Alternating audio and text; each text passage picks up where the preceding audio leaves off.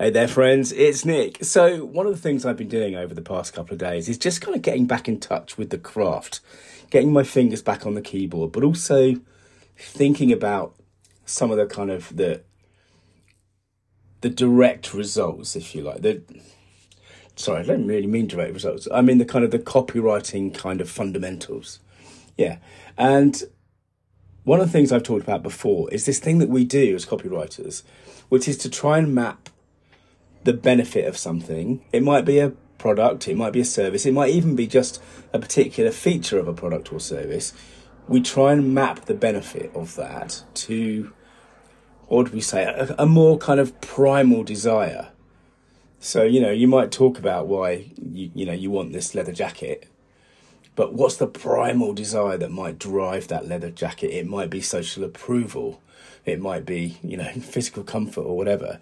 And the way that we do that is by asking the question, so what, really? And I've talked about lists before of these kind of primal things, but I've come across another one, and I'm going to read it out to you because it's just good to get different takes on the same kind of core idea. In a lot of ways, it's similar to Maslow's hierarchy of needs, this stuff.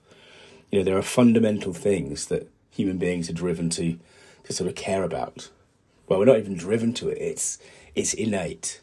Anyway, this is from the Very Good Copy blog. I'll stick a link in the show notes, but it's worth looking through because it's talking about how, it's just giving examples of how you might dimensionalize, that's the technical term for what this is, the core benefit, the primal benefit of whatever it is you're selling. Anyway, this particular list is apparently by Drew Eric Whitman, who was a direct marketer and the author of a cult classic book called, I love this, Cashvertising, which is fantastic. And he said that human beings are biologically programmed with the following 8 desires. He called them the Life Force 8. So here we go. We have number 1, survival, enjoyment of life extension. 2, enjoyment of food and beverages. 3, freedom from fear, pain and danger. 4, physical companionship. 5, comfortable living conditions. 6, to be superior, winning, to keep up with the Joneses. 7, care and protection of loved ones.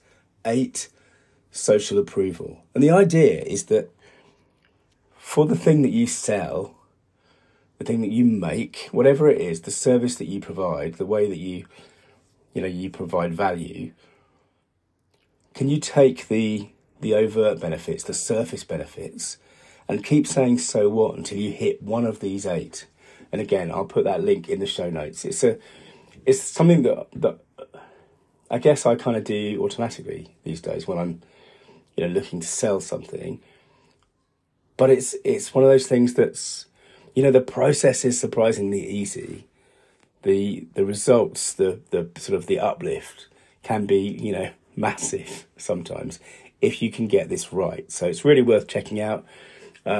Take a look at this link, and thanks for listening.